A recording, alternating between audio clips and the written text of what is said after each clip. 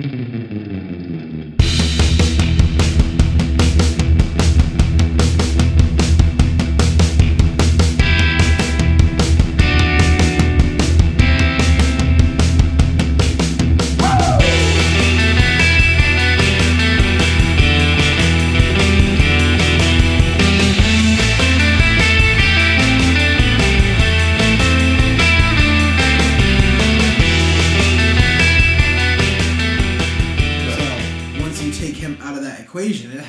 see it. He takes him out of that equation. Well, then what? Is he able to kind of create that offense where you don't have as much shooters around it? Yeah. Kind of cold. Yeah, I mean, he put up points here. Yeah. But is what? I like Bradley. I'd like to keep him. I mean, I hope we just keep everybody to just start winning. But right now we're losing against the Pelicans. So. Oh, we're gonna get destroyed tonight against the Pelicans. We're only down by 5. We're still gonna get wrecked. No. And welcome to the Down in Front podcast. Oh, is that what we're doing? Yes. Oh, okay. You didn't say anything, so we just kind of went with it. Sports. So we're gonna lose. The only podcast about our fantasy basketball needs. No, fantasy basketball is for losers. We're gonna lose 100% of our listeners and about 70% of our people doing the podcast with that conversation. Worst cold open ever. I don't think so. I think we had some. What is the worst cold opening you think we had? Do you remember? Didn't we have one where we were talking about, we were explaining Tinder to Bobby? Might be. Well, no, I think it was that, or we were trying to explain it to Guillermo because Bobby was. Yeah, Bobby knows what's going on. Yeah. Bobby's Tindered. I like that. What do I have to? Can I write that down?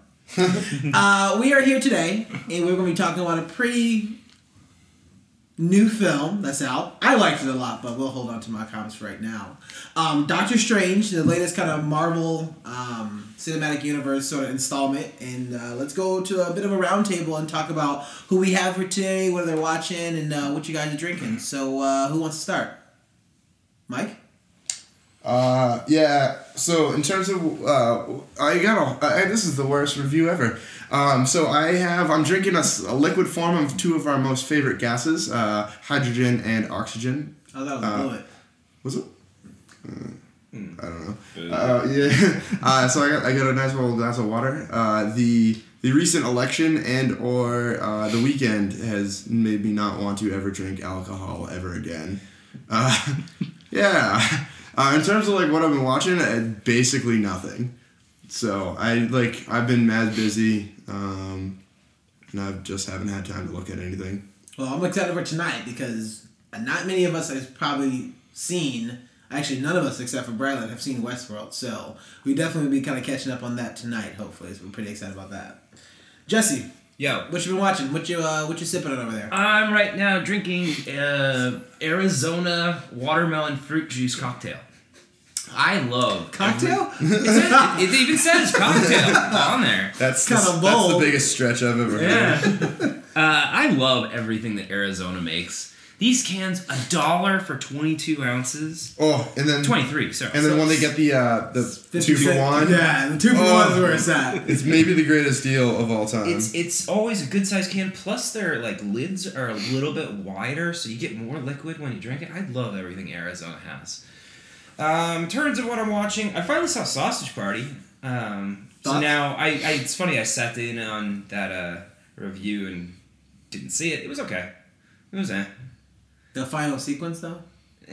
Even that. Really? Come on. I was very nonplussed the entire thing. I was like, this movie, a lot of the vulgarity and all that felt forced to me. It was like, oh, we're just putting in all this vulgarity just for the sake of being a rated R animated movie. I would give it probably a C or a D. I was kind of bored. You remember what your grades for that were? I have no idea. I think mine was a B. Yeah. Maybe a B minus. I think mine's probably around a B plus. I thoroughly enjoyed that movie. I thought it was hilarious for that one, but some of the pun jokes were funny, but that was about it. Yeah. That's all I really needed to bring up. You can pass it along. Sure. Josh, what's going on? Nothing much. I got a Out of Your Gourd pumpkin porter from Red Hook in my hand right now. Pretty tasty. I like the pun. But as far as what I've been watching, I really haven't been watching much other than just new episodes as they come out of like The Simpsons and Family Guy and all that stuff. I don't know. I really haven't been busy. I just haven't felt like watching anything because everything's going to hell in a handbasket with Donald Trump. Do the Simpsons feel like still fresh and fun? As they have 20 years It's hit or miss, yeah. Some of the newer episodes are well done, and I still get some chuckles out of it, so that's why I continue to come back to them week to week. Awesome. Okay. Braylon, how's it going, What's man? up? How's it going? Good to see you again. Good to see you too. Yeah. What you sipping on over there? I got a Bullet Rye with Coca-Cola. Ooh. So Not Pepsi? not Pepsi. Not Diet? Not Diet Pepsi. No. Not ginger? No. No ginger. No ginger. Oh, that is true tonight. No Kyle. No Kyle. Thank you. Yes. Because no one likes Kyle. Oh, he's the worst. The worst. And what's funny is like I bought this bullet because I lost my voice yesterday, so I went and made myself some hot toddies last night and this morning, and those are a game changer. Like it's magic. You just drink one of those and your voice is just back. So now how do you make a hot toddy? I'm curious because there are a lot of different ways that people do them. I streamlined mine. So I simply just put in the whiskey. I put in some honey. I ran out of honey and I used this ginger syrup I have, so I poured that in. Ginger. And then I put in some water and lemon juice and put it in the microwave. Now, does anybody actually use tea with their hot toddies? No. I just drink tea. That sounds way too complicated. I just drink alcohol. yeah. It's either tea or beer. Okay. Well, all right, cool. What you been watching? I checked out the first couple episodes of Netflix new series, The Crown. It is a historical, dramatic retelling of Queen Elizabeth II's rise to power, how she became queen and everything. And it's well acted. It has John Lithgow in it. It has Matt Smith, who was a former Doctor Who. Yep. And he does an amazing job as Prince Philip. And Claire Foy, I think, plays Queen Elizabeth, and she does an amazing job too. Show's well acted, well produced. It looks amazing. It's, as far as I know, pretty historically accurate, and it definitely looks at the part.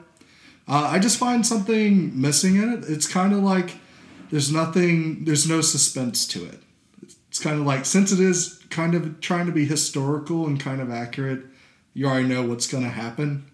And unless you don't know about that, how her reign came to be, it can be a bit of a just like, oh, that was really cool how they did that, and you're just kind of lukewarm on how the delivery is. But it's definitely worth watching, I think.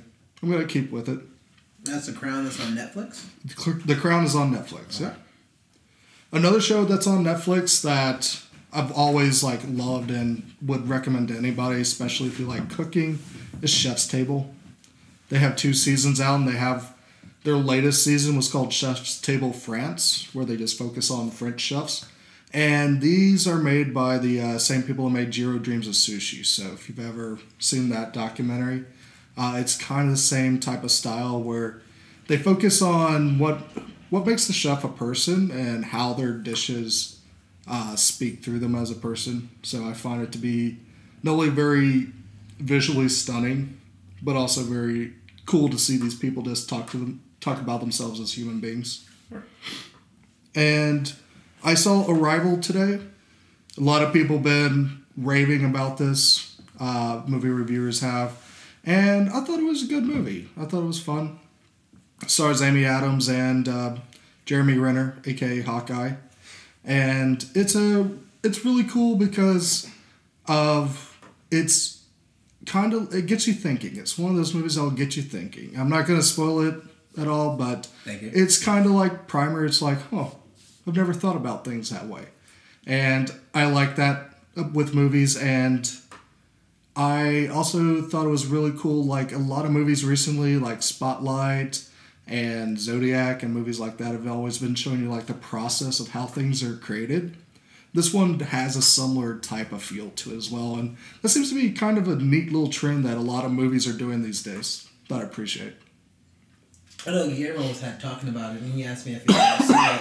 but I had no idea for what movie he was talking about. I was like, I don't even know what The Arrival is. So still doing him no trailer, no poster, no Reddit post or anything all like that. So I guess I'll watch it whenever.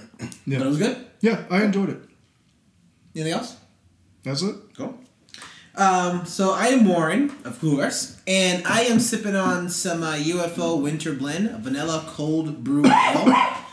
It's surprising because I kind of like it, and for a person who doesn't like chocolate or coffee, it kind of tastes a little bit like both of those, but a little nice, a little sweet, pretty smooth. So I'll definitely say check it out as well. I was surprised that UFO came out with this because they've been coming out and hitting a lot of home runs recently, so I like them a lot. Except for the Flannel Friday, I didn't like that one. So you're talking about Harpoon. Harpoon, yeah. And then I would say I've been watching a few things. I've been watching a couple different things. This week I actually marathon Goliath, which is on Amazon, and The Night Of. 2 actual crime dramas that my friend was telling me to kind of watch because apparently I don't really like too many crime dramas. They're kind of boring. These 2 are very interesting. 2 very different shows in particular. The Night Of is on HBO. If you haven't seen it, I would say go into the show knowing not as much. I believe even the trailer doesn't even give a lot about, but it's a very interesting show, and you actually grow with the characters in a particular span of, I believe, 8 to 10 episodes. It's pretty crazy. You probably don't know any of the actors, maybe 1 or 2 actors in it. That's John Turturro and the gentleman who plays the detective. I don't believe his name, but his name's Block in the actual show. Very good show, very interesting show about being at the wrong place in the wrong time sort of scenario and how it uncovers and racism and things like that happens in the world in New York. So that's The Night Of is on HBO. I definitely suggest it. I'm surprised we never talked about it before because it's been out for some time. And I just renewed my HBO Now membership so we can watch Westworld, and I was like, oh, let me binge this, and I did. Also watched Gods of Egypt, and that was terrible. Wow, I want to get 3 hours. Yeah, that movie was almost 3 hours. Really? Like What? yeah, it was like 2:40 or 2:30 or something like that. Yeah, it was terrible. What inspired you to watch this? I think I was bored and I was cleaning. Just like I was starting to watch Expendable 3, and I was like, I'm bored. I'm gonna start cleaning my room, and I was like, wow. And then it was so bad, I had to see how Gerard Butler's gonna finish that movie, and it was not very good. Not very good. Bunch of white dudes doing a bunch of white people thing. I don't know. Goliath, also on Amazon. This stars Billy Bob Thornton and a bunch of other characters that are in this. This is also a great show, completely opposite. Talks about the fact that this lawyer and his partner in his firm actually forced him out, and so you try to figure out some information that happened of how he was forced out and all this crazy stuff that actually happens. I would say definitely check it out. I mean, I know majority of people that you know have an Amazon Prime account. Ask them for their login and just watch these 8 episodes. They're about an hour long, and just look at what happens with like a whole legal system in this particular kind of case, because that was also a very good, very interesting, very good writing show, to the point where the characters, there's a lot of developed characters that you learn very quickly, and a lot of shit go down pretty quickly. So check that out. And then lastly, especially for this week, Saturday Night Live, and I was really excited because I heard about this I think like maybe a week or 2 ago that Dave Chappelle was hosting Saturday Night Live this week. And I loved it. Does anybody else watch it? It was amazing. I caught it on YouTube. I saw like a couple sketches in his opening monologue. You have to watch the entire thing, man. I didn't watch the entire thing. I didn't get to see Tribe, so. It was the first time I've watched a Saturday Night Live episode live in probably 20 years. Really? It was the first episode in general of Saturday Night Live I watched in probably 7 or 8 years, and it was incredible. I think there's a lot of other sketches in there. I don't want to talk about it because a lot of people haven't seen it, and there's a lot of not spoilers, but there's a lot of surprising stuff that I didn't know he was gonna do. But there's one sketch that they go in, and I was really glad they actually did this sketch, and it wasn't probably what you're thinking of, but it's a sketch they go in, they're talking about they have the Jerry curls. And they're like, it was kind of weird, kind of awkward sketch. Yeah. And then they kind of cut it, and people like mess up lines. And it was like pretty bad. It was very short. And then they cut it, does this like inside the SNL. So then the characters step out of their role, sit down as if they're being interviewed of how bad the sketch was. And I sat there, I was like, this is probably the smartest thing to do. I was hoping they'll do it longer, but it was pretty short. But that was my favorite sketch above like other ones that were like pretty big. One that was just like the perfect sketch. So that's Saturday Night Live. Definitely Dave Chappelle, kind of Tribe Called Quest was on it, and that was a huge tribute for Fife, who actually passed away this year. So definitely check that out. They're coming back, and their new album is phenomenal. I actually been listening to it this entire time on Apple Music, so definitely check it out there. Anything else before we get to it?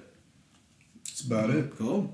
So we're going to move into the section of talking about Doctor Strange. Just came out. Definitely go see it. Let's move into a couple of the thoughts, but let's also kind of tie into some wins and talk about what you liked about the extra movie. So, Brylan? Man, the Cape of Levitation, probably the best CG character Marvel's made. Such an amazing little thing that is like the best sidekick of any Marvel character, I think. I didn't realize how autonomous that cape was. Yeah. Me It's neither. not in the comics. Okay. It's awesome, though. I like how they set it up where they're like the artifact chooses you. Like that, yeah. But It's like your wand chose you. Yeah. Yeah. Ooh, there you go. Yeah, Doctor Strange was a lot of fun. I mean, it's definitely keeps that same nice mix of action, adventure, and humor that all the Marvel movies carry with them. They got a formula and they're sticking with it, and it seems to definitely work and entertain. Absolutely. Benedict Cumberbatch, who's fantastic as Doctor Strange. As this being like one of the first Marvel movies I've seen where I like have almost zero context of anything about the character's history or anything, I enjoyed the character of Doctor Strange. He was, a lot of people are like, oh, he's just like Tony Stark. I mean, you can see the similarities, like from the goatee to the snarkiness, but there's also an edge of him that other characters don't have where he's kind of cruel. There were moments where he said some things where you're like, that wasn't just snarky or being a dick. That was just very harsh what you just said. Yeah. And that was kind of that was pretty refreshing to have a character like that. Be neat to see how he intermingles with the other characters as the Marvel Universe carries on. And even just, I was going to touch on one point that you talked about because I really like that fact about it because they added an element of, like, these are family movies, right? Like, as much as we talk about Marvel has been making kind of family movies, they're pushing it just a little bit, but still, like, nobody's being decapitated and you actually kind of see it. Happens in the movie, but you don't quite see it. You see the shadow, right? But the fact that you have a character who's a doctor who's being kind of mean because he's so cold, but typically as a doctor's profession, as somebody in the healthcare industry, you have to be a little bit cold, a little bit more removed in order to be able to kind of do your job as much as possible and being conky and pompous. His character in particular kind of portrayed that to the point where I'm like, well, that's sometimes it is needed. Now, I'm sure it's going to come back and he's going to come a little bit nicer, but I'm really glad at least they had some of those elements because that's just something I hadn't seen before in a Disney film. For somebody that kind of mean, it almost reminded me of like in the Cinderella, like the evil like stepsisters, and they're just mean just to be mean for a little bit, but that was something I was kind of thinking of. But yeah. Yep. And I also thought at the end the magic effects as a whole is probably like one of the most visually stunning movies that Marvel's done as well. So visually stunning movies just in general. Yeah. Like I didn't see it in 3D just because 3D doesn't work for me, but everybody I've talked to that saw it in 3D say it was amazing. Yeah, man. But yeah, I thought they handled the magic effects really well. And especially the final confrontation with Dormammu, it was nice to see that it wasn't just, hey, let's beat the bad guy. Yes. So one thing on that, I think it's funny where we're just talking about how Doctor Strange is generally cruel. One thing I think that I loved is they made a big point of him being a doctor. Obviously he says it. There's a couple jokes about it, but part of that, and they even say it at one point about like the whole Hippocratic Oath, and that he actually follows through with that. He doesn't kill Dormammu. Yeah, he doesn't kill. Spoiler alert! Like he makes a bargain with him, even though we could have gotten, Marvel could have taken the cheap way out and had this crazy, Doctor Strange versus the literal god, special effects fight. They didn't. They went for the option that no one died. Mm-hmm. Well, except for you can't even say that the Caecilius and his followers. No, they get to live forever. Well, one of his followers did die. No, that was earlier. Right, but I think the first thing he did was he checked his pulse. Very true. And so again, they drove it through where you're gonna see obviously the Hulk doesn't care. Even like Iron Man and Captain America, they freely beat the crap and shoot and fire rockets at all these different things. And, we see the good doctor who actually lives up to his doctor name and tries to avoid killing. Yeah. And I do like that aspect of it because I know that there was a bit of a rift that started very early on with Doctor Strange and Mordo's character by Chilefoy, can't pronounce your last name.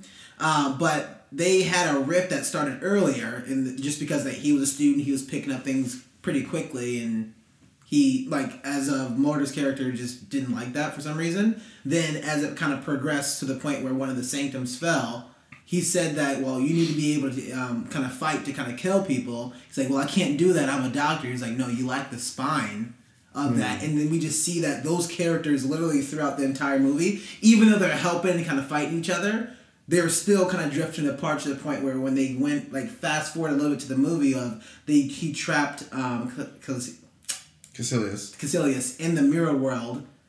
He looked at him, he was like, maybe this wasn't a good idea. And Mordos looked at him, he was like, are you serious? And then they ended up kind of following down. So I like that the path they started kind of diverging more and more throughout the actual end of the movie that we see that they're completely on opposite sides. So I do like that.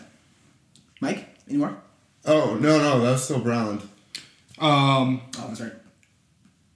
No, I blinked. Yeah, were the ones I had. Anything else? I would say. The action beats. Were fantastic. How they actually had them build up over time. That it wasn't just the same thing over and over. That was pretty cool as well. Yeah. Am I up? Oh, God. You got it. I think I'm the only one in the room who's actually read Doctor Strange comics or read up or know the character. I know the character really well. And this was one of the more true to the comic books adaptations that Marvel's really done. I freaking loved the costume and really all the costumes and all the costume designs, but the classic red cape of levitation and all that. And I remember when I heard that Doctor Strange was coming out, I was like, oh, that's not going to translate into the real world at all. It's a corny outfit, it's a corny costume, and they actually made it look real solid, and I was impressed with that.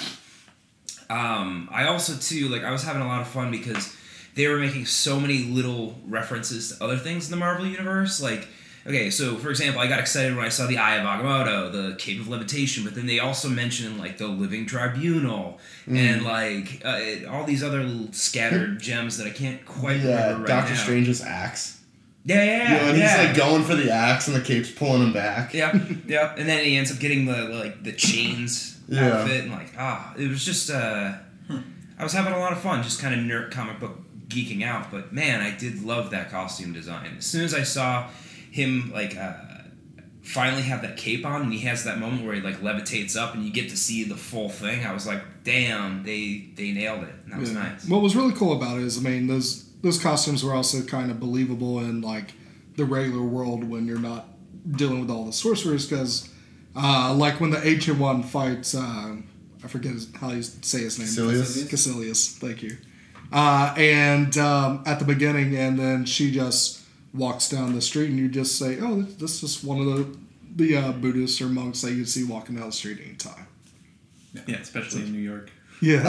I do want to draw one thing, just speaking to other aspects or other movies, how in Ant-Man, Scott Lang's just maybe we should call in the Avengers. He was yeah, this is way out of our hands, let's get them. And then this movie, it was the total flip side of it. It was yeah, the Defenders, the Avengers, they do their thing, but it's really not that important because of what we do. Yeah. I thought it was a funny twist on that. And Wong said that, or Mordo said that? Wong said that. Okay. Yeah. Because he said, Avengers can protect the physical world, whereas we protect everything else. Yeah. And they don't even know. Jesse, you want? No, that was really my 2 points. I I did want to see. So they mentioned like comic book characters and all that, or I was mentioning comic book characters. Wong is like his sidekick and all that in all the comics, but I wanted to see them mention Clara, his wife, who is also like a major character in the Doctor Strange universe. And Wong's wife or Doctor Strange's wife? Doctor Strange's wife. Okay. Is in the comics. Is that not Rachel McAdams? Or No, it's not Rachel McAdams at all. And so I just thought that was interesting that cornerstone character wasn't even brought up, wasn't even mentioned, because she's a big part of his motivations to save the world and all that. But not really necessary. I didn't really like miss it. I was just like, oh, I wonder if they're going to make reference to that at all, and it never came.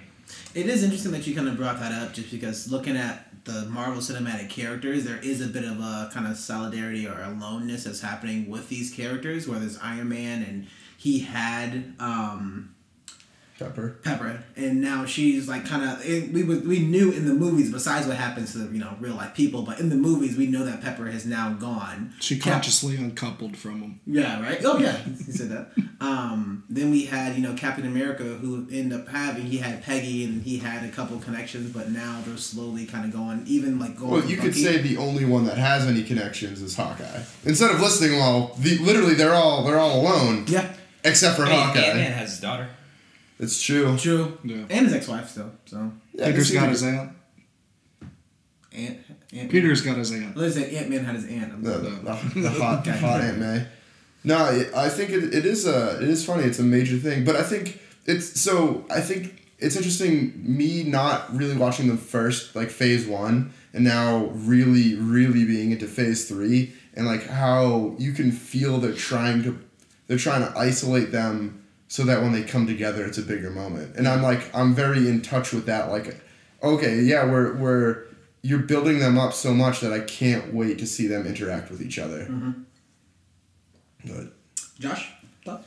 I would touch on a couple of the other points that other people were making. I think that the character development was really good for pretty much everybody throughout the movie. There were a few characters that didn't really they were kind of underused, but for the most part, Doctor Strange, and as you mentioned before, I forget what his character's name is, and I can't pronounce his real name. Oh, yeah, Mordo. Mordor is the place in Middle Earth. Is it though? Mordo, my bad. I think they all had really good character development, and you can kind of see the change in their character by the end. Most of the CGI throughout the movie is incredible, as we mentioned before. There are a few scenes where they were a little weird, but for the most part, it was all really well done. And I felt like this movie, even though it felt very much like a Marvel movie, it still felt a little different. Those scenes in Kathmandu and all that going on, it felt like we had finally gotten a different part of the universe that we hadn't seen before, because we have Guardians, but then nothing really else other than maybe Thor, but those movies aren't very good. So. Overall, I think it's just a good origin story for a character. Mike? Yeah, I mean, we touched upon a couple things. I would say the fight scenes were interesting. I think Brown was talking about this, where it wasn't punching people. It was all right, cool. We just came out of this slugfest in Civil War, and then pretty much everything else is just how hard can you hit someone. Seeing I touched upon the Dormammu, not actually fighting him, and then having, using magic against each other is pretty sweet, and it's something that I hadn't really seen before. I thought another big thing was the soundtrack was really cool. The original score was really on point. Michael Giacchino? Yeah. Well, he did Inside Out and Up. Yeah, and Star Trek Beyond, which some people are calling it the same theme, and I vaguely agree with them. but I thought it was really well used, and I thought it was he really captured the different locations and the feels of the characters in his score. There's a song on the end credits that I thought was awesome. It's some mix of a guitar and synthesizer going on. Oh, there's that organ solo that it literally just sounded like a Pink Floyd song. You It just did. like Yeah, halfway that song. through, you just have this crazy organ solo, and it's just like, yeah, that feels like the 70s, man. I'm seeing all these colors. They're whipping around the floors, zipping by me. Like, Is that when he went whoa. is that when he went to Astro World for the first time? No. Well, I mean, like a lot of these things, they reused one of the themes, and I don't know when it was first like positioned in the film. It might have been, but that particular one we're talking about is during the end credits. Yeah, that end credit had a really solid music. Yeah. And it was the same theme, really, just played different instruments. Right, Now exactly. that I think about that theme, that It is is. what I hear from Star Trek. I was It listening is. to it, and I was It's like, it's this the- sounds it's- exactly like something, and I can't put my finger on it. It's now Star that you Trek mention it. Beyond. It's Star Trek. But it's the same guy who composed both. I didn't like that movie, so I guess I wasn't paying attention. Yeah, me neither. I listened to, while I was working, I listened to the full score. Weirdly enough, being like the music nerd, I usually don't pay attention to it too much on the first go around. Usually it's just visuals. That's just me. But yeah, on second listen it was really cool. And then we touched upon it before. I thought the humor was good too. I thought Mr. Cumberbatch was had very good timing, and I could see him being kind of stiff, and he really wasn't. He really balanced between the really serious moments and then the really lighthearted stuff. The whole in the operating room naming the tune was amazing. Yeah. It was those simple little, and it really showed how confident he was in himself, that he's there doing this crazy surgery and then also playing a game with his coworkers, which I don't know. I think that's the big thing that it seems to me that the difference between him and Stark is that Stark never loses his confidence. He has other things like the alcoholism come in, and that's what causes the grating with the character, or the opportunity for growth. Whereas with Strange, it seems that he has the confidence and he loses it in himself, and that's what provides the opportunity for him to grow. So that'd be my 2 cents on the Stark Strange comparison, and I think they did a good enough job developing that. Yeah, I mean, even from that small moment before I kind of share just some separate thoughts, is because I like how they use that moment twice. Because once was when we got open it up. I already know that, okay, well, this guy's a know-it-all. And he literally knows it all, being the best neurosurgeon. We kind of get that established pretty quickly. But then as he comes back to Rachel McAdams' character, his name is Palmer, Dr. Palmer. Yeah. Christina Palmer? Yeah, right? yeah. As he comes back and he's stabbed, I believe he actually recites another song as he's on the actual, he's on the bed after she revived him. Yeah. Yeah, he recites another song knowing that, well, that's just his personality. At one point, it was man, this guy's really cocky. Then he comes back after he's, a little bit better, and he still uses kind of the same thing from before. And I was like, okay, well, now he's just being a little bit more of, all right, I want to know everything. And his, I guess, thirst for knowledge of wanting to know everything is something that I agreed with as a character. Yeah, he's a really nice house MD. Yeah. Well, and even that, I don't even like using that particular kind of comparison, because a lot of people look at was a British guy who's a doctor doing a British guy doing an American accent who's a doctor. Yeah. And immediately people's like, oh, it's House. I was like, well, no. But there's also another comparison because they both are a Sherlock Holmes character, because Benedict Cumberbatch was Sherlock Holmes and House characters was supposed to be kind of Sherlock Holmes with his sidekick Watson. So I can see the comparisons there, and I was like, oh, I definitely kind of get it, but I would much like this version. I didn't really like the House's version enough, just because every episode was kind of the same, I felt like. Yeah, that's fair. Bunch of wins. So I got a bunch of wins, and I'm not going to be kind of too quick about it. I'm not going to talk about the stuff that we already did. I do like the amount of comedy that was in this, much like Mike was kind of talking about, and it felt like some of those things in which it was a lot on the script and the words and the timing of something, and all the things that he was trying to be a forced comedy and just wasn't working with Wong at one point. And you knew it was going to come back with the whole Beyonce beat. Oh, that was awesome. I was screaming, laughing. That was amazing. Well, it's stuff like that. It was cool. I know that it's forced at this point because I'm hoping there's some sort of payoff. And okay, there's a payoff. Yeah. And then the payoff at the end of the movie when Juan's dying laughing over the fact that you should really kind of the directions go after the spell before. Yeah. Oh, that's awesome. So I just like the comedy that was kind of utilized in it throughout the entire one. And there's a lot of small things that I missed until I watched it the second time. I was like, it's even funny the second time I actually watched it. So I do like that. I like the fact that this was a lot of information that we got for the origin character of Mordo, and much I was talking about of those two characters. He mentions it very, very, very early when Doctor Strange gets the Eye of Agamotto and just playing around with the apple, and the fact that he's like moving the time with it, and the apple becomes whole all the way down to a rotten core, and then back to whole. And then he starts messing with it, and he finds out all the information of Dormammu and stuff like that. When that instance, you have Wong and you have Mordo come in, and he says, we are there to protect the nature's law. We can't break that. That's something that's sacred, and that's something that you should be doing. Right then and there was the start of his sort of doubt in the Ancient One, because then he starts realizing that, well, she's not who you think she is. She's not who you think she is. How do you think she's always this young? And then slowly he's just like planting these seeds of, well, she's already broke that rule that she told you not to break.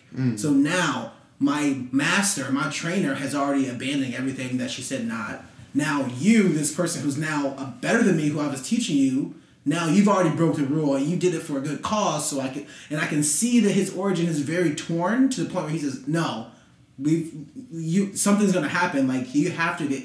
He says a line. I can't remember the actual phrasing of it, but he says to the fact that we're gonna have to pay the bill. Like we have to pay the price at some point, and I can't be a part of this portion of it. So I just I love his gradual as a character throughout the entire kind of film, and I'm glad spoiler alert for the stinger number 2 of this one, to the fact that he learned how to be able to absorb other people's power of sorcerers. And you were telling me that that's like a thing that Mordo does, Jesse?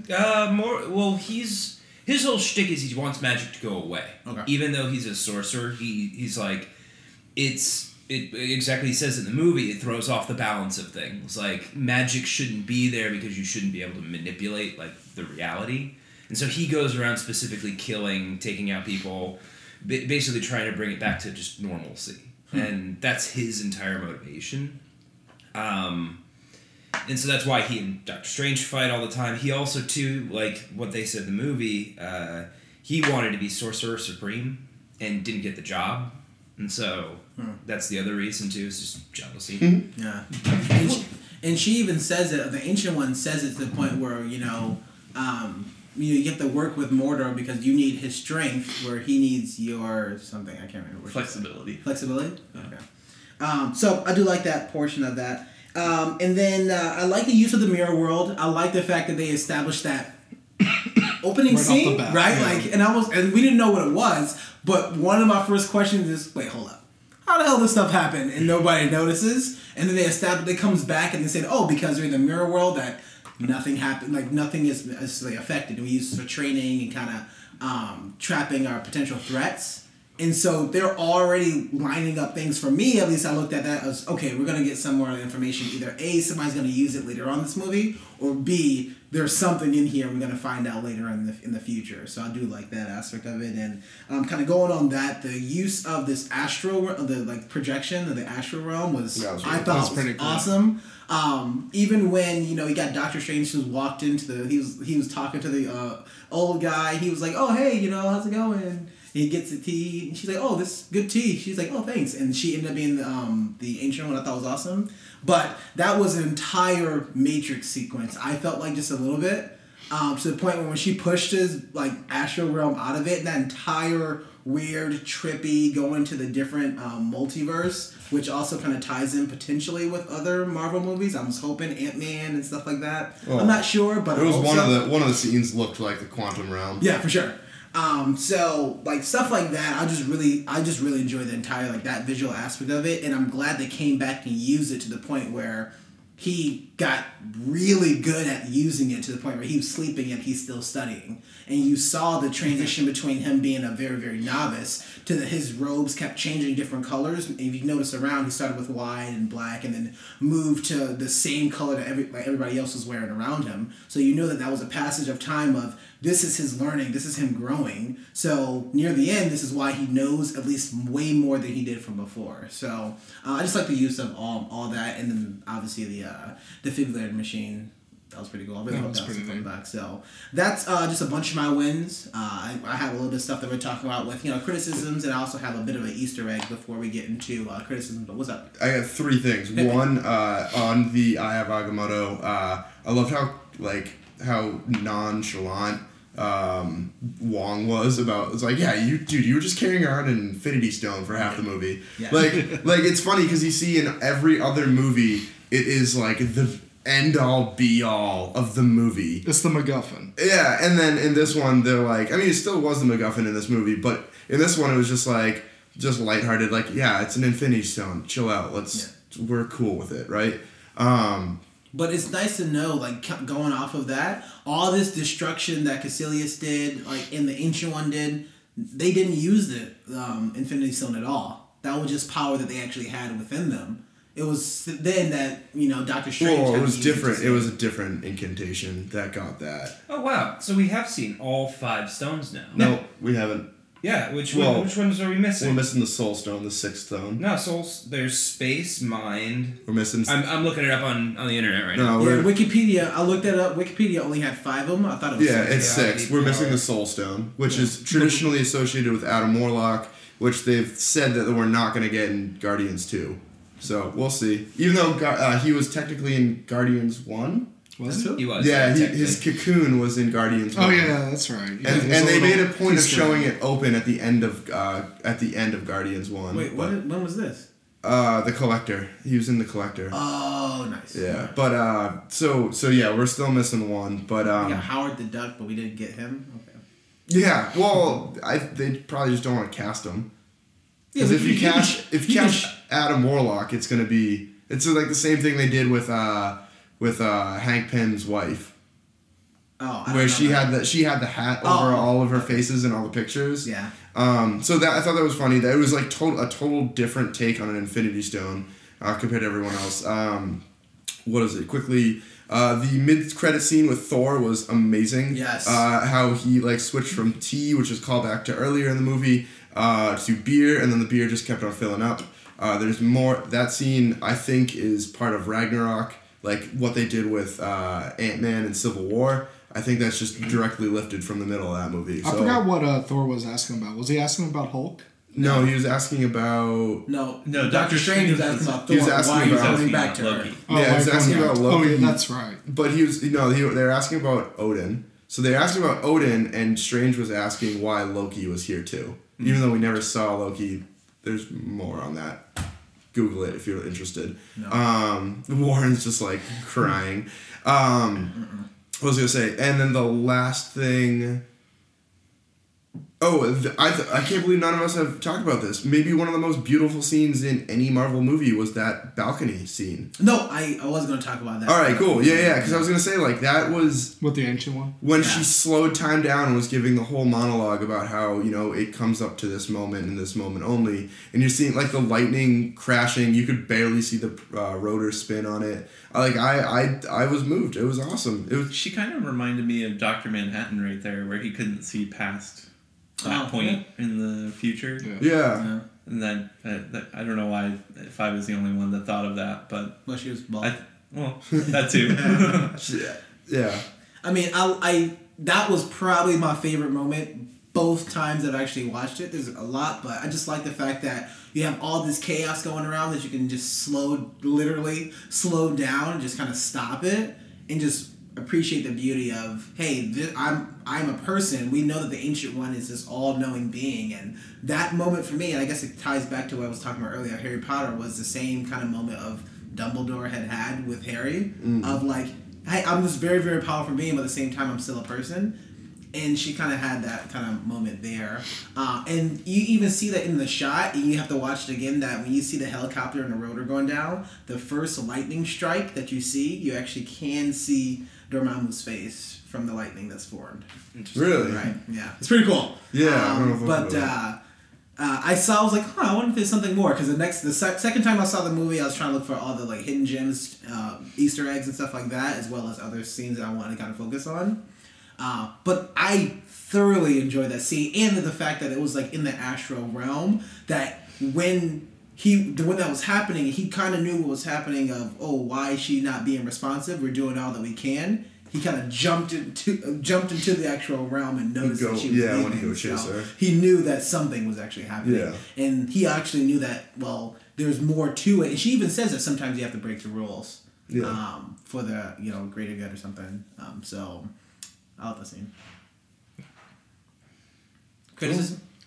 So what didn't you like? What didn't you like? What I didn't like.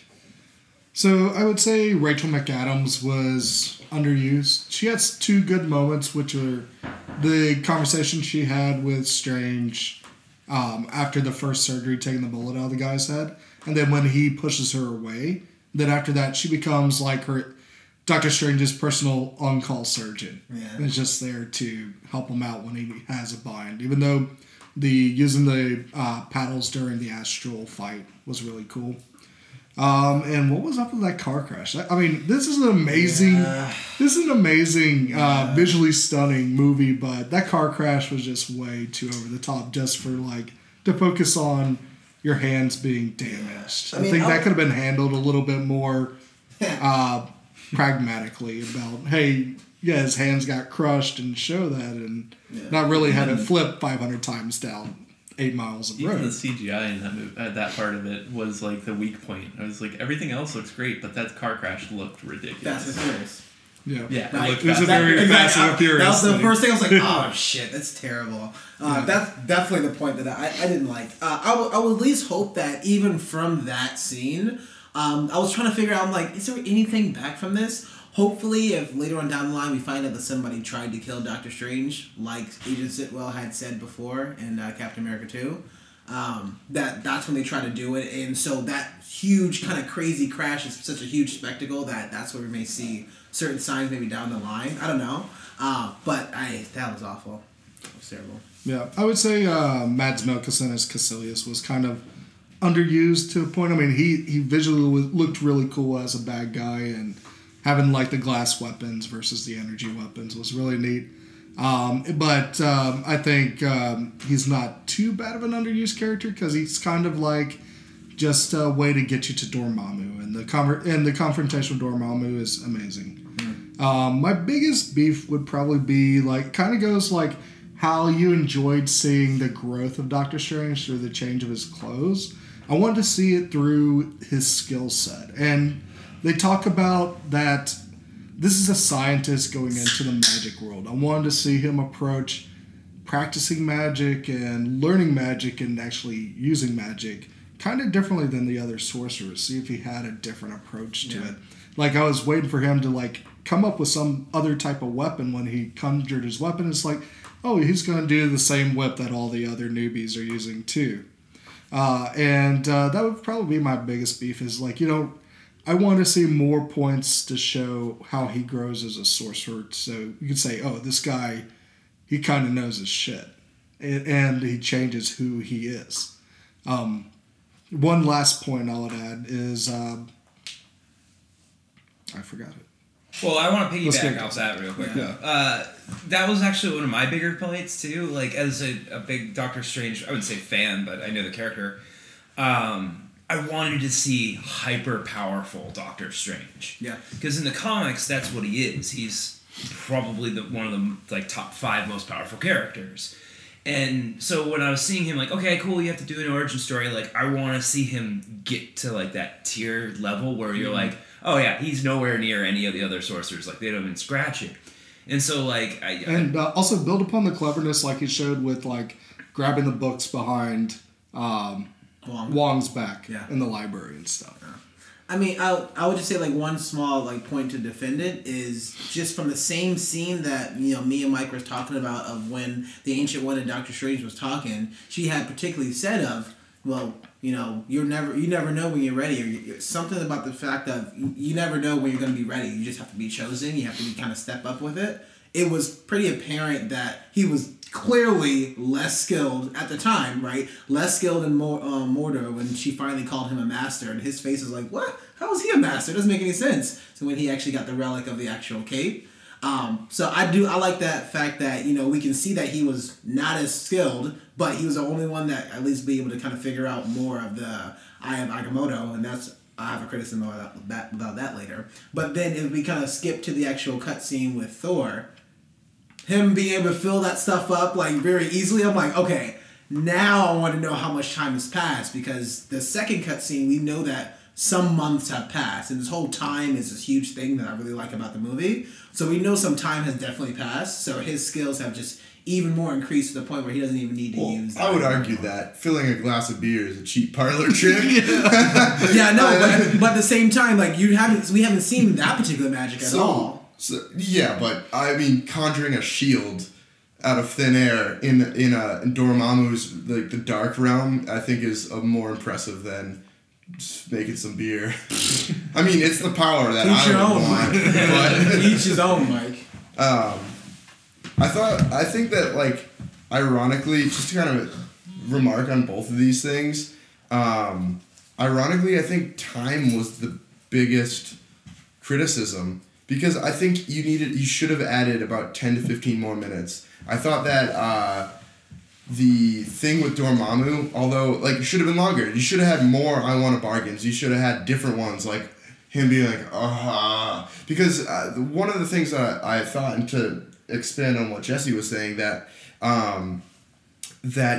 you could postulate, because the time had stopped on Earth, that Doctor Strange was there for millions of cycles. Well, that's what I thought too. Is as soon as he came out, I was like, "Oh, this is how." And he's in there all the time, just learning and figuring things out. And Free then practice. He comes out and he's amazing. Right, and so they could have done that, because they kind of showed it before, where he was studying in the astral plane, where, again, you go to fight Dormammu, he was actually putting up a fight, so he was actually trying to learn and use that stuff. It just felt like it was way too short of being there to really believe, even if he didn't come out and just whoop ass, on the flip side of it, because essentially he's like, yeah, I made a deal, you guys are gone. And so there was no real opportunity for him to show off his power set. But I think they could have made it more apparent that he got more powerful there. The other thing is, I think the training could have been a little long. I know you don't want to overdo the training montage. But yeah, again, I felt like it wasn't like I get they tried to spotlight that he, A, wasn't that crazy strong during the Sanctum fights, and B, he was, on the flip side, he was studying in the astral plane a lot. But I felt like it wasn't enough. And then the third thing was that I think that if you added another 10, 15 minutes to it, you could have resolved Caecilius' backstory. And you could have almost Magneto'd it. I read something on, like, the Marvel subreddit that was like, yeah, give him a life of kids. Say they died. And then, that's his quest for immortality. Because he really had an interesting agenda where it wasn't money-based. It was, like, literally... It was two sides to the same coin, where both of them were trying to better the human race just in their own vision, which, if we ever get Doom back, we'll see that whole thing played out again. Where I think you could have really had and it worked. Mordo was down the middle and was Strange, and the Ancient One and Caecilius were on these other two realms, and, like, the way that they each kind of reacted to each other, drawing from where they're drawing their power from, was really the central conflict of the movie, where Mordo and Strange went opposite ways, and you also find out about, like, that Ancient One and Caecilius were similar than you thought. Again, you needed about 10 to 15 more minutes to explore backstory on Caecilius. Yeah, so I would say the movie needed to be probably half an hour longer. I don't think I would have liked a half hour. Yeah, more. I could take that. But I'm saying it was a half an hour longer, because that would have at least solved a couple. Like, I have a couple of criticisms, but it would have at least solved a couple of the things, a couple lines, maybe a couple of one-liners here and there, and at least kind of flesh out the characters, like the other characters. Oh, we didn't see. I was gonna say more Wong. Yeah, like he was. I think he was, like, criminally underused. Yeah. Which he's already confirmed for the next one, but. Not Strange. They haven't announced Strange 2, but the next time we see Strange. Are you all... Can I grab my one last criticism? Go for it. No? Yeah. I thought it would have been nicer to see more than 3 spells. Yeah. I think that, like, it was really cool. Like, don't get me wrong, the visuals were incredible on this. You got the yellow one, the blue one, and the green yeah, one. but, like, he conjured a whip. That was his only weapon. I would have liked to have seen him get a little bit more inventive, conjuring either different weapons, like a sword. I think he was struggling with it. That was the problem. Is he couldn't actually make the thing that everybody else was making because of his hands. So he would like get halfway through, and then it would just become a whip. Yeah, I could also see like non-verbal stuff, like make it more Harry Potter, like make people freeze up and stuff. Like, I don't know his power set. Talk about non-verbal spells in Harry Potter. That's a deep cut. But like or verbal, like it felt like a lot of it was like they made a lot. Obviously, to what Josh was saying, to show how he was battling uphill, but they made a lot of like different things on how you had to do all the hand movements for spells. But like one of the big things is that you can chant incantations and do a lot of the same stuff. And I think that basically you have to throw Strange in Jesse's basement and bind his hands up and put a gag in his mouth to actually beat him. Because if you leave one of those two things open, he'll get out. He's gonna get out. And so I thought we could have seen a lot more of that. Yeah, which is interesting. Like with. We'll post Jesse's address. In the I was like, if anyone's looking for a good time. He's talking about getting creative with magic, like Pangborn. Jonathan Pangborn. Yeah, Jonathan Pangborn. Like how he's using magic. You just see him walk around, play basketball, and be a person. You're not really seeing the magic that's working. It's just doing its job, and you're not really seeing it until Mordo shows that, hey, this person can't move without this magic that he bound himself to. So it'd be interesting to see more type of magic like that. Yeah, maybe they're just going to do that in the second one. But Josh is right. Maybe he only knew 4 spells. Yeah. But that counteracts the whole, like, I've been studying in the astral plane. I don't think it's not that he doesn't know them. He just can't physically do them yet. Because even at the end of the movie, his hands are still shaking. Mm-hmm. So I think his hands will probably forever shake. Because that's going to be his sort of dedication to, hey, I'm doing something even more than me personally. My hands shake because they will shake, and that's something about me. But now I'm like transcended way beyond that. And I think that's what she was kind of talking about, because they also said, oh, your hands can shake, so I can make my hands stop shaking? He's like, yeah. Hang on. But I just thought of this criticism. But he can open the Eye of Agamotto. What? But he can open the Eye of Agamotto. Oh yeah, he could just turn back the time on his hands. He could. Well, no, my biggest thing is, where the hell was Helen Cho? Helen Cho grafted Hawkeye's skin in Age of Ultron. Oh yeah. And then, what's it called? Well, the whole surgery with Stark's heart, that's fine. But then her thing was responsible for friggin' Vision. Like, you can't tell me that she can't resolve that whole thing. It has nothing to do with grafting the skin, it's nerve damage. Yeah, come on. What? Come on! It has nothing to do with. Yeah, but there's nerves in Hawkeye's. Like she said, like you won't even notice the difference. Yeah. So that tells me that she repaired all the nerves in his shoulder. No, first of all, it was a meaty part. Yeah, it was a meaty part on his actual left side. I got nerve endings in my meaty parts. Shut up, Josh. Continue. Well, we covered a lot of it already, but some of the things I just wanted to mention the 3D. It felt a little disorienting at some times, especially with the buildings moving around, which was still cool, but in 3D it was just a little bit nauseating. Very Inception-like. I know that I mentioned before that the character development was good, and that you guys were talking about Strange being kind of cruel at the beginning. I really did not like that. I thought it was very heavy-handed. It was not well done. It was too outright mean to certain people. Like the first Doctor, I was like, okay, that's fine. But then him like screaming at Rachel McAdams' character and like getting her out of the apartment, I was like, I get you're trying to make him seem like an asshole, but you went too far. It's falling flat. Would you say that it did its job if you were like, I'm done with this? No. I love that scene. I would have been okay with it if it had been a little more subtle. It wasn't. It was ham-fisted. Everyone in the theater when I saw it gasped at that part. Yeah, like, it definitely moved me the right way. Yeah. I liked it because we haven't seen anything like. Maybe Tony Stark a little bit kind of got that mean, especially when he was about to die near Iron Man 2, but. I was hoping, I guess my thing is, I wanted you to be a little bit more realistic, and if you're telling me that my entire career, my life, essentially is over, there's nothing that anybody's gonna, and I'm broke, right? And so now I have no other way to kind of turn. I don't think people's gonna be as pretty nice or receptive for it.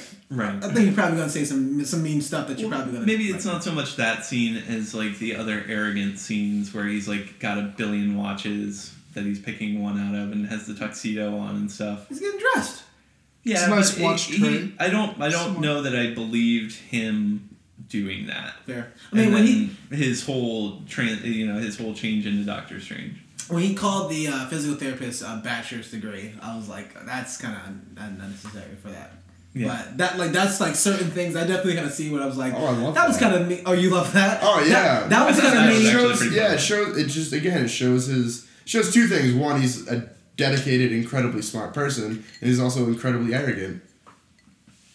I don't know. He just didn't come across the same as like a Tony Stark. Tony Stark was an asshole, or still is an asshole, but at least he's kind of charming. Whereas he kind of fell flat. But I liked it I think because that's kind of the point. you couldn't make another charming asshole. You know, like seriously.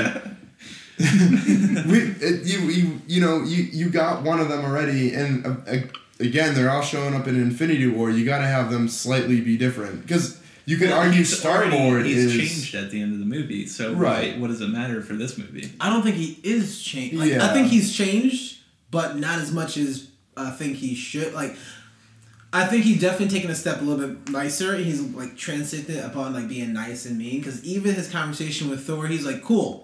Why are you here? All right. Well, let me help you with that, so you can get the hell out of here." Yeah. So I think he's definitely going to be an asshole still. Yeah, 100%. And I think my favorite point, I guess, is a little more defending the fact that I know a lot of people talk about this is very close like a Iron Man origin story or a stereotypical Marvel. I mean, they're trying to go to as much source material as much as possible. So of course that when these comics were written written 35 maybe 40 years ago. More than that. More than that now. More than that. So of No, course they were in the 60s. Yeah, Yeah. but then, 50 years. So these comics were all like close to the same template, but a little bit different. And now we have these characters. Now we have almost all of them. They're vastly different, but they're still very similar. Of course, they're going to be very similar. I just like the fact that they're all building this so that these characters at one point are going to be, in the same room. yes. And that's gonna be my favorite thing of seeing Doctor Strange, seeing Tony Stark, seeing Captain America, hopefully seeing Ant-Man in the same room, and seeing Hank Pym also in the same room. Like that sort of conversations, those are kind of dialogues that I'm gonna be excited for. Well, I mean, I guess it worked with the theme of the movie of time, but they can do origin stories two ways now.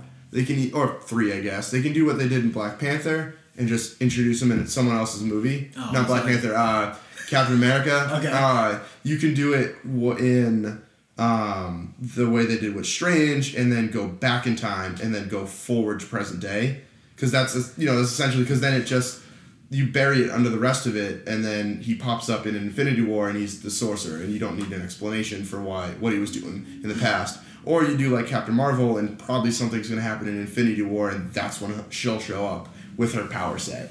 So you gotta the origin stories are tricky because you can only do them in a couple certain ways, otherwise they feel really weird. Any other criticism?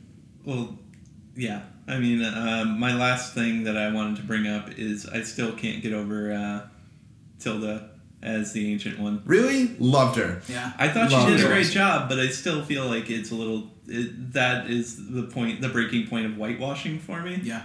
Because she is Nah. the Ancient One in this, she's the leader of this whole group, and everybody else there is ethnically correct, but she's not. The director even came out and said that I know I'm gonna get shit for this. I know that people are not gonna like this, but I'm still gonna defend my casting choice as much as possible, and I know that people aren't gonna like it. All right. Take her at face value. She was brilliant.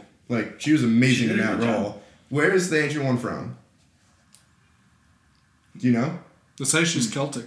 Yeah. No. They say she's Celtic in I'm the talking movie. about in the comics or in the movie? So in the comics, so they did a good job of figuring out that, and then drawing her into Nepal. Making it seem like she came there like the rest But of she them. was like a traveler. Right. I mean, But- the Ancient One, it's supposed to be... I'm looking at pictures of him right now. He's supposed to be kind of like the Dalai Lama he's kind of thing. he's one specific. He's from Tibet.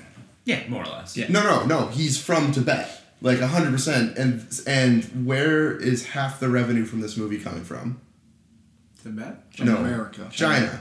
And guess who doesn't recognize Tibet as a country and has very bad relations? Well, I know that part of it, So- but it's still like you could have. No, because the fact then that you changed the entire character. It could have been from to- Kathmandu. Well, I mean, I even guess Mordo's that's- character. yeah, Mordo's a white guy. Is in the a white comic. guy. Yeah, in the so comic. so it's, I think that's invalid. Where You win were some, gonna you get- lose some. I see. You were gonna get in trouble for, and the other thing is that, all right, fine. Let's say you have the first, like I think I loved it. They joked about it in the movie where he goes up to the old ancient karate master and says, "Nice to meet you, master." And so, like, I think that's a lose-lose situation. You either make him from Tibet and make him comic accurate and make this stereotypical old Asian dude, and that everyone from the social justice scene says, "Oh my God, you're just making a stereotype of a character," or you do something different and say, "Hey, we're gonna not make it," and then you're accused of whitewashing. So I don't think you're in a lose-lose situation. Well, one of those is gonna lose you half the global revenue that you're gonna get in the movie.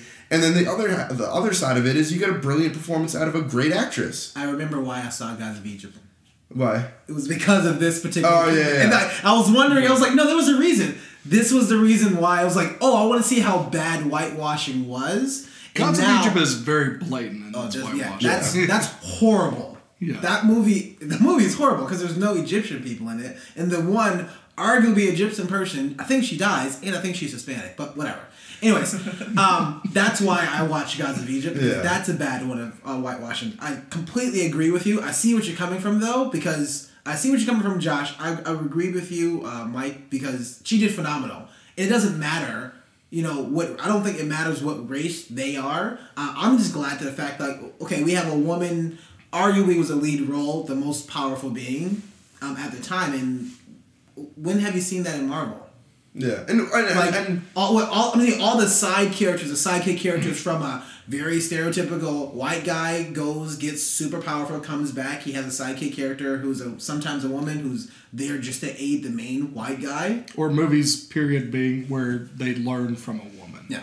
Now, I was bummed because I think we also knew that going into this, we're like, okay, she's probably going to die. But I think we also kind of knew that. So I'm just glad to the fact that they actually put at least a woman in power from that actual kind of scenario. I would have loved to have an Asian woman in power, but it was an Asian woman that was bald. That would have been awesome. Yeah. Why not that, right? But yeah, I can see it's a that. lose-lose. And I definitely see it. The director said he would go and he supports his own claim, but I'm like, all right, well. Yeah, I just think don't cave to some demands and then also lose because you fall into another stereotype. Well, here's the thing about that, because then I'm going to just play a little bit of devil's advocate for it. Sure. I'm going to bring up this amazing movie of Gods of Egypt, because on the opposite side, you have a movie like Black Panther that's based in Africa, and the entire cast is black. And I'm not entirely sure who's the director right now, but I really hope it's not Antoine Fuqua. No, it's Ryan Coogler. Okay. So that entire cast is going to be black. And so I really hope the villain isn't a stereotypical white guy. I'm looking at No, it. he's not. Well, He's not. I know. I'm saying I don't want. Don't tell me, Jesse. But here's my thing about that: is you're doing the same exact thing just because you're making a movie that's based out of Africa but about. Is sex. what's his face from Age of Ultron supposed to pop back up in it though? Who? Claw. Yes and no. I haven't heard. Andy Serkis. Andy Serkis, yeah. Yeah, he's not on the cast list yet. I don't think, but here's like the the main villain's it's someone else. So at least what I'm saying, I'm gonna wrap up this point because I have maybe one or two criticisms. Is like you said, it's a lose-lose situation of what you're getting. I guess people going to this movie shouldn't try not to focus on what race these characters are, even though this stuff is all the way back from the 60s, Jesse. Yeah. These 60s in which it was probably a lot of white people back there and very, very bad portrayal of the side characters. Because I know Wong was basically a servant. Manservant. A manservant, yeah, to Doctor Strange in the comic, and this is just stuff I've been reading online and stuff. So I like it. I would focus on more of, hey, how did the movie make you feel? And I know I was listening to another film podcast that I really, really like, but there's one Asian gentleman that just focused on the fact that there was no Asians in this movie, and that he said that particularly. I was like, How do you go into this movie looking at that? Because A, there was a lot of Asian people in this movie. Did you pay attention or not? That's okay. There was not a lot of prominent Asian people. Okay, that's a completely different sort of scenario. But besides that, how was the movie for you? How do you make it feel? And does that distract you or not? The main cast was like 5 people. It was maybe one of the smallest. There was the Ancient One, Caecilius, Strange, Mordo, Wong, and then technically. Dormammu. No, I was gonna say Rachel McAdams. Rachel McAdams, yeah. Sexy. There's 6 people, and so what? Third of them were women. No. Third of them were minorities. Like, honestly, I hate that criticism. I really do. I really hate that criticism. It's gonna keep cropping up. Yeah, it makes no sense. And we got a brilliant performance out of Tilda Swinton. And I thought Tilda Swinton did a great job. I mean, who else are you gonna get to play some androgynous, like, crazy wise person? Who's the woman that did the movie with Will Ferrell? And she was the author. Are we talking about the Lifetime original movie? No, but I keep thinking Emma Thompson. Yeah, Emma Thompson. Yeah, that's all. Yeah, she could do it too. Well, I was thinking first like of all, Michelle. Emma Thompson and Tilda Swinton looks like the same character. So Michelle You're saying that white people Michelle look Yeoh. Yes, Michelle Yeoh. What Brown said. Yeah, sure. Yeah. White people do not all look alike, bro. Come on. We do. Come on. I get us confused all the time. Okay, Jesse, did you have any other criticisms? I have one really. big one. I guess here's the big one that I have is you have two pretty huge instances in which case somebody just kind of waltzes in to this magical layer. Either the opening scene, he straight up beheads the actual very terrible librarian who doesn't like. What do you expect a librarian to do? Except Wong was giving pretty you bad. Well, I know, but Wong. So here's what I'm saying. badass. You expect that guy to be unguarded library with all these powerful pages in this Eye of Agamotto. You can literally just walk up and To kick take some it, ass. and that's what Doctor Strange literally was like. Looks back, Wong, nobody's there, and he can just walk in, take it, and almost destroy the world just from messing around. I get it. But I also would say that, come on, there should be other stuff. And I also want to see, there's a bunch of other books. So I know there's a lot of other realms. I mean, we're talking about an infinite amount of realms. It shouldn't be as easy to walk up there, read some Sanskrit. And he even says, oh, how's your Sanskrit? It's like, I don't know, but I use Google Translate. Okay, so it's even easier to read these books using technology. Come on, that makes There should be at least some traps or something, right? At least some traps. You know what had traps? It tries to bite your hand off. Gods of Egypt had traps, guys. That's what You gotta say the magic words to open it up. They put the warnings at the end, so you have no idea what spell you're casting. True. It might be a trap, and you just do it to yourself. My other kind of small, but it's a little bit. Yeah. My other big criticism is it didn't take me until I guess a little more second viewing that I had a little more deeper understanding of why the Ancient One was so powerful. Because when she was shifting all the buildings in the opening scene, I'm like, oh, that's awesome. Like, any sorcerer would be able to do that, right? Wrong. If you tap into the Dark Realm, where Dormammu is, that's how Caecilius was able to get that power. And so that had to be tied directly to that particular realm. And the only way that you can do that is either A, like if you can do that in the mirror realm, and that's when he put that in there, and that's when they were like kind of teleporting. So it didn't make any quite sense to me of how he knew that she was tapping into it besides the actual little thing on her actual head until she got to the mirror realm when they and they were like fighting back and forth, and she was clearly much stronger than Caecilius using those particular kind of dark arts. So I do think it got a little bit muddled of what is her abilities and Well, why I thought that was the I'm not big sure. reveal. Was that you just thought she was a crazy strong sorcerer, and then all of a sudden you find out it's like, oh, these powers are unnatural. Well, I guess the thing that made it a little confusing is when Caecilius started using those shifting powers, and you're like, well, how is he able to use that power? It doesn't make any sense. I guess I didn't get the reveal until the Well, I mean, they also revealed on him too, where you didn't really know what was driving him until they figured out the page. That was the big thing where he turns back in the time on the book, and then you figure out the pages that are missing, and then you figure out about Caecilius, and that's halfway through the movie when that happens. Sure. So I That's acceptable, just because I think it was on purpose, and that was like the what they were trying to do is the big reveal. I would let's go into a bit of a final thoughts before we go into grades. I would say this probably has one of the best endings of a movie with going and rewind and then breaking the rewind time so that they can still go forward as everything around them surrounding was going backwards. Even fighting while things are going back. That was amazing. Ridiculous. So, I mean, I thoroughly enjoyed that. We talked about the time loop, but they even kind of sprinkled that in a little bit earlier. Time loop was still cool. I just love longer. that. But I just love the fact that when time stopped, when it smashed on his left arm, and it was something interesting to know of how and what are you controlling, because at one point the time loop's on the left arm, but at one point he did a separate spell on his right arm, and I think it was pretty consistent about how they're necessarily kind of doing that and how he was opening the eye too with both hands, and I really hope they just kind of delve way into that kind of the next one. So that was pretty the eye's probably not going to be around for the next Strange movie. Ooh. We'll see. Because it's probably not coming out in the next year and a half, and then in a year and a half, someone else gets a hold of the eye. I don't know what you're talking about, so no spoilers. The purple guy in the chair. Yeah. Who's the purple guy in the chair? Thanos. No, that's a joke on the... Did you see the Thor thing? Everyone go see the Thor Civil War, Team Thor. They released it, they did it like a digital short, and he has this poorly drawn map, and he's just like, who's the guy in the purple guy in the chair? But yeah.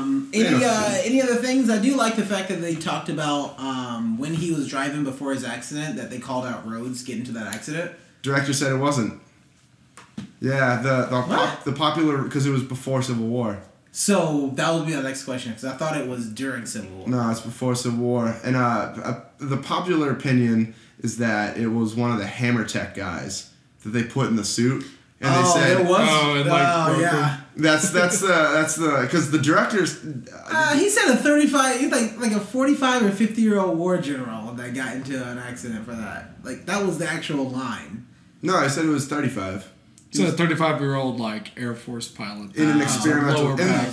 The other thing is that the Iron Man suit at that point wasn't an experimental suit. It was like a proven commodity. Whereas Hammer Tech was experimental. Well, that was the Avengers building was already built. Right.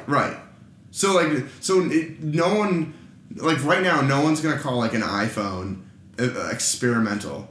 You know. I'll call it internet phones. But so that's what I mean. If you were living in that world and you saw someone blow by you in an Iron Man suit, you'd be like, oh, that's just an Iron Man suit. Whereas the Hammer Tech stuff wasn't quite as proven. I probably pooped my pants, first of all. Oh my god. So thank you for that. What about the next one after that, when he said that the woman who got struck by lightning? Yeah, they haven't quite figured it out. There's kind of maybe some references. They made them vague enough to not necessarily be able to tie them back in. Yeah. They could deny plausibility if they need to. Well, it's going to be interesting because the one thing, and this is not an Easter egg, but I'm just kind of excited about the next movies, is because they in particular, they talk about it a couple different times of taking somebody's sling ring, and if you get trapped in the mirror world, there's no way to get out without a sling ring.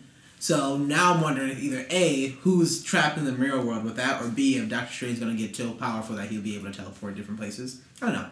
But that'll be something interesting there. Lasting thoughts? Grades? I'd give it a B. It's definitely a very solid addition to the Marvel Universe. Probably some of the greatest use of humor. I didn't think I would laugh at a Mr. Doctor joke, but I did. That was awesome. So strange. It's a B for me. It's in the upper echelon of Marvel movies. Jesse? I give it an A-. Okay. Yeah, this was a solid. You said earlier there's a formula to the Marvel movies. I still freaking love that formula. Oh yeah, for sure. Yeah. I'm not gonna complain about that. Yeah, it was a good time. I would say it's up there on the Marvel list.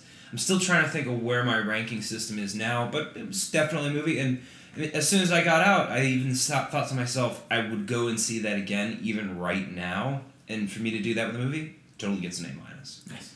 Yeah, I'd say B+, A-. I think it ranks right under Ant-Man and Iron Man for origin stories. Okay. Yeah, for origin stories. So that's like it doesn't crack my top 5, but I'd probably say it's like 7, which is still top half. 7 out of how many years ago? I think 14. 14 now. But it's like definitely above. I think a clear cut above like those. There's a little bit of separation for me. There. Yeah, and it's like upper echelon, and then like the other movies. You got Thor 2. Then you have Hulk and Thor 1, I'm assuming. Yeah, Okay. and then Iron Man. I like Iron Man 3, but it's not. I said Iron Man 1 for a second. No, like 2 and 3 for me are not like true upper echelon, and then I think that's where your break is. Well, Captain America's down there for me. Oh yeah, the Captain America: The First Avenger. That's where the break is, and then that's Strange, Ant-Man, Iron Man, both Avengers, Winter Soldier, Guardian, Civil War. That's probably like honestly maybe in that order for me. Josh? I would also give it an A-. I think it's actually a really great origin story. Funny, fast pace. I can't think of any lulls in the action or like just any point where I was bored. So, solid film. Cool. Ranks? Do you know anywhere so far? I would have to rethink it because I usually just stick with my top 3, and I don't think it's going to crack that. Fair. I'm probably going to give this guy an A because I probably enjoyed this much more than a lot of people just because they did a lot storytelling-wise and script-wise at the same time of visually giving you everything. So it was to the point where visually you have to kind of take a step out of it so that you can try to pay attention to the characters a little bit more, and then even that they were even sprinkling around a lot of things for what happened in this entire universe, and to think that they can still do something new after, if you said 14 films, like this is the 14th film that they can still surprise you and do something new and still put out of this is still a great and like film. It kind of holds up to say B pluses and all, like the B plus is going to be like B is the lowest grade. That's still pretty impressive for me, so I just kind of take that all. I would say that's probably an A. I don't like as much of the Marvel films, I guess, as everybody else. Some of the ones that everybody likes, like Guardians, like I said, it's not in my top 5. But this probably does crack my top 3, and I was thinking about this if I like this more than Iron Man. And I do like this more than Iron Man just because Iron Man's third act was garbage. So, that's just me, because it was awful. Maybe it was. Yeah, and this third act was way more superior. Best third acts. Yeah, but at the same time, the reason why that Iron Man's still up there is that this was the first. Like, if Iron Man had 13 other movies to try to say, okay, cool, this is what we're not going to do in the last act of have this weird battle that just all falls to a mess, they'll probably kind of get it right. So, one thing I do have to say about Marvel, though, is that they're, other than, the whole time loop, their villains still aren't very good. They're not tough. Who's the villain in this movie, would you say?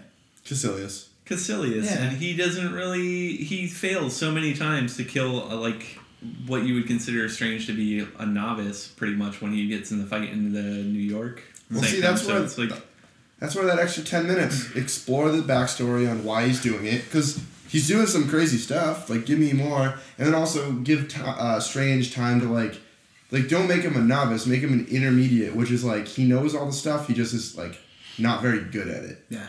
And then it would explain why he's Strange isn't able to straight up win, but why he's not dying. He can hold his own. Because I agree with you. Because he's supposed to be super powerful, and then you don't really see it in that fight with Strange, so it's it's hard to take away anything from any of their villains. They all end up... Well, I guess he didn't die, but he disappeared at the end of the movie. So, still weak villains, but hopefully Mordo. There we go, Mordor. Mordo is going to be more of a solid villain here. Jody, you have anything? No. With that, we will sign off. We would say thank you guys and gals, and of course Ryan Dowds. Come on. For listening to us for our podcast. You keep us going. We do a bunch of stuff that's going to be online, so we still do a Twitter. So feel free to kind of tweet at us, kind of ask a bunch of different questions. We're still watching a lot of stuff out there. That's at _DIFP at _Down in Front Podcast. We have an email at downinfrontpodcast@gmail.com, and we do a bunch of reviews. Haven't been doing too much because we all been pretty busy, but we're just going to see if we can try to get back up on the Reddit. That's downinfront.reddit.com to kind of do a bunch of stuff there. You can find more of my work. I do a wine and food pairing, mainly a lot of wines. That's going to be on a Twitter account at Friends with Blends. Brylan, what about you? You can find me on Twitter at Bryland, BRILUND. I'll send out weird cat memes to you. Nice. Jesse? I'm not giving out my email. Oh, what about your phone number? Nah, but I'm signing off. Huh? Yeah. Mike? You can find me at Jesse Rand.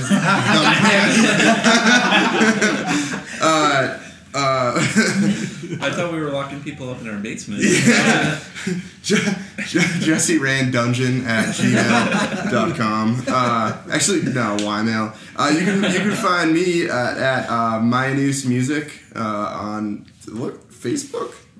Maybe Twitter. It's like one of the two. I play music where we should have stuff up. Cool. And Josh? I don't do anything interesting. Cool. Thanks for coming out, and goodbye. Bye. I just need to. Just hit the space bar. Wait. Done.